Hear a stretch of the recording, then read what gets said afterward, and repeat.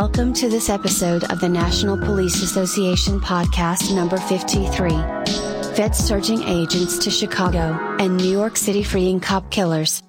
From Chicago, the Tribune reports that although agents also will be sent to Albuquerque, New Mexico, and could eventually be seen in New York, Philadelphia and other locations, Trump singled out Chicago as being in the most critical need of additional resources.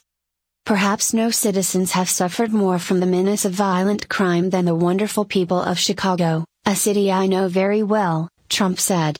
Attorney General William Barr said hundreds of federal agents could take part in the surge in the city, where they will be engaged in classic crime fighting such as investigating homicides, gangs, gun crime and drug trafficking organizations. The new agents will include members of the FBI, U.S. Marshals Service, the Drug Enforcement Administration and the Department of Homeland Security, among others.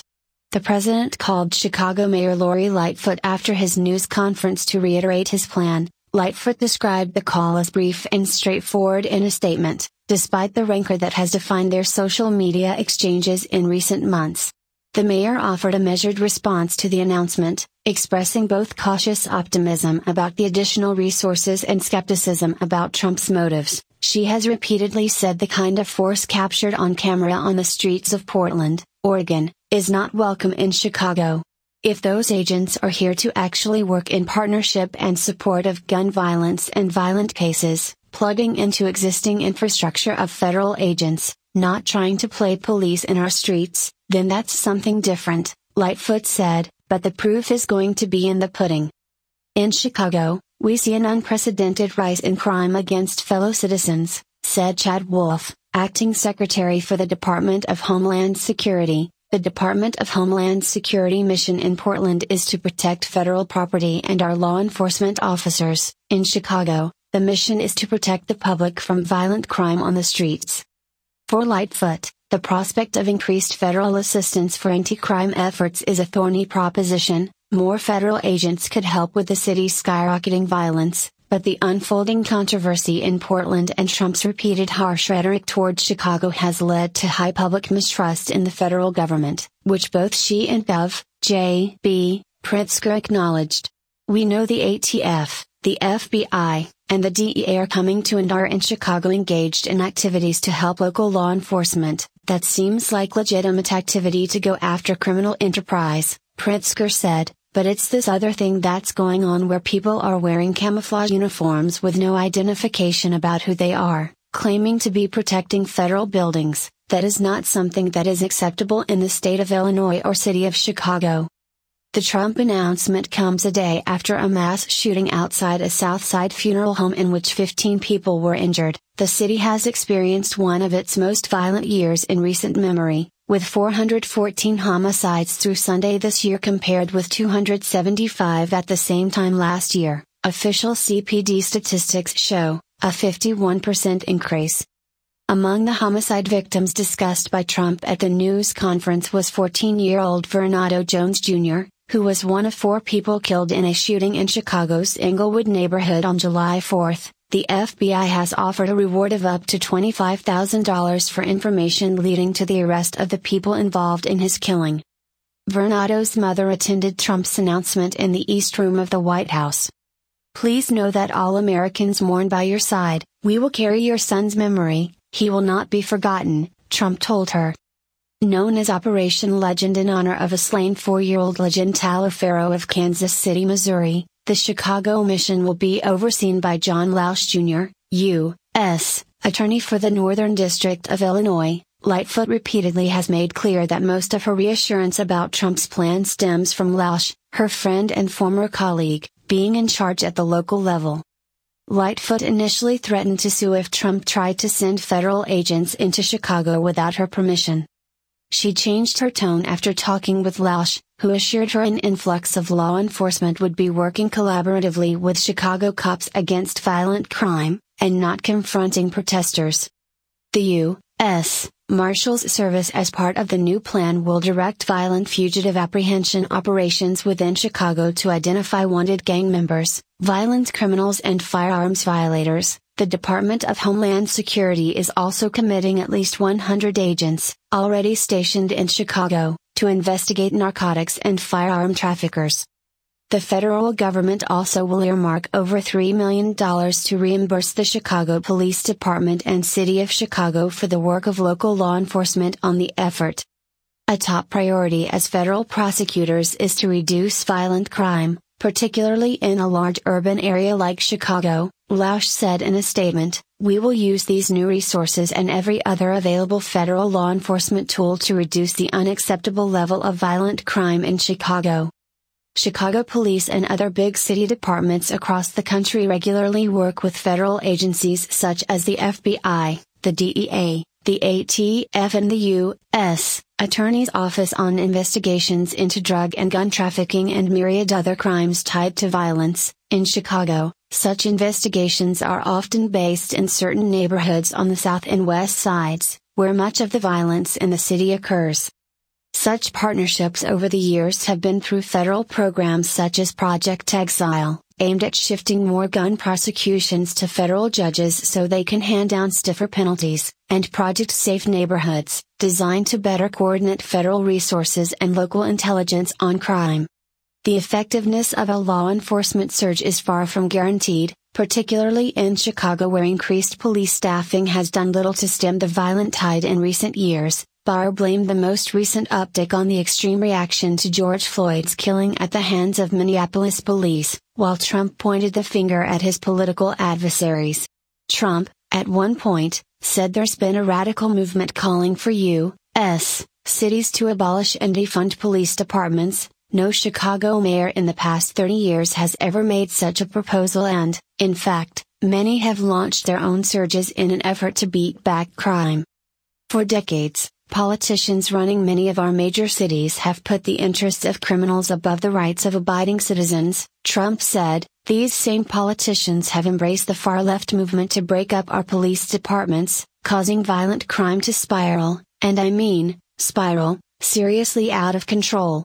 The verbal jabs continued later in the afternoon, when Trump was asked about Lightfoot's comments during a COVID-19 briefing. After insisting his administration has done some amazing things during the pandemic, Trump said he was targeting cities with radical left mayors and specifically called out Lightfoot, who sent the president a letter raising concerns about federal officers being sent to Chicago and directing him to use his authority to enact gun control measures.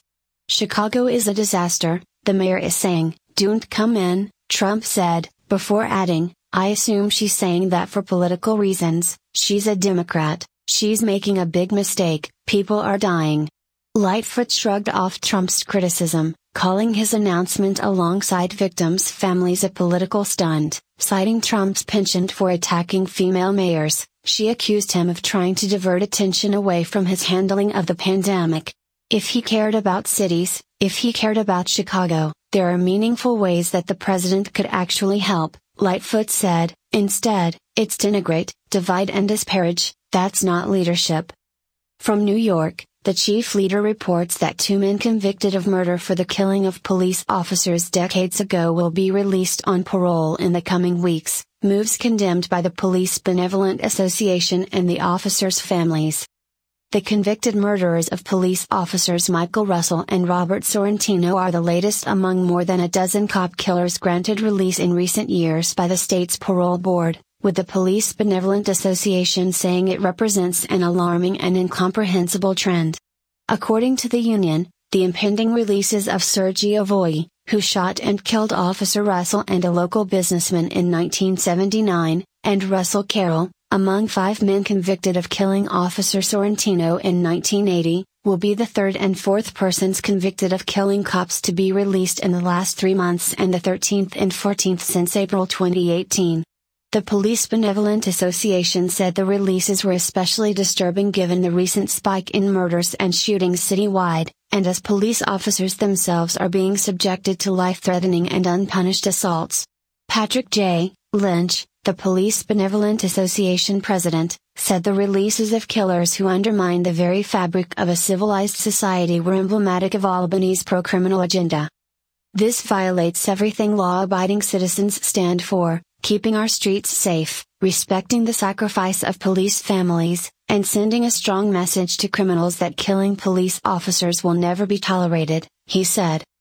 A statement from the State Department of Corrections and Community Supervision did not directly respond to Mr. Lynch's criticism, but emphasized the parole board's independence, whose members must follow statutory requirements which take into consideration many factors, including statements made by victims and victims' families, if any, as well as an individual's criminal history, institutional accomplishments, potential to successfully reintegrate into the community, and perceived danger to public safety.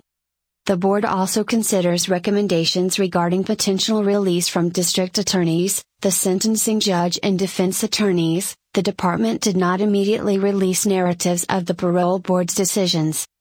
Mr. Carroll, now 66, could be released from Clinton Correctional Facility as early as July 28.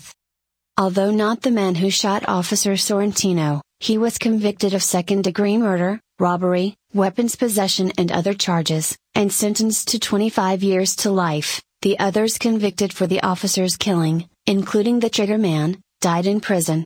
After going through the agony of 9 parole hearings over the years, we now have to learn this, Officer Sorrentino's sister Edna Doyle said in a statement provided by the Police Benevolent Association. I guess they feel that our suffering is over, but we think of Bob every day. There will be no parole for him and no relief for his family.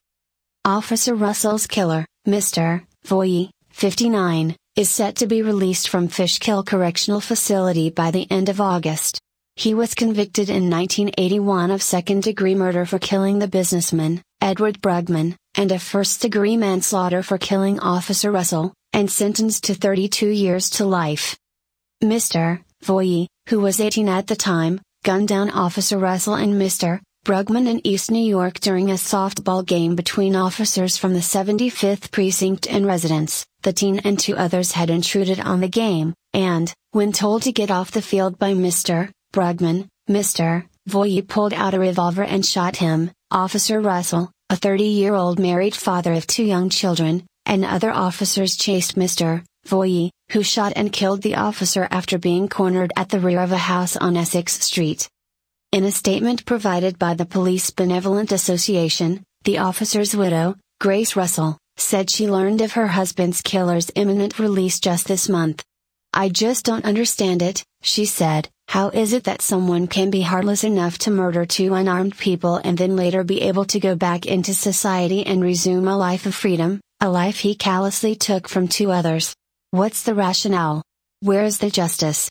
The 2 impending parolees are among dozens who remain in prison convicted for the killings of officers between 1972 and 1995, the period between the abolition of the death penalty in New York State in 1972 and the imposition of life without parole in 1995, now the usual sentence for convicted cop killers. This news brought to you by the National Police Association. To learn more about how you can help law enforcement accomplish its goals, visit nationalpolice.org.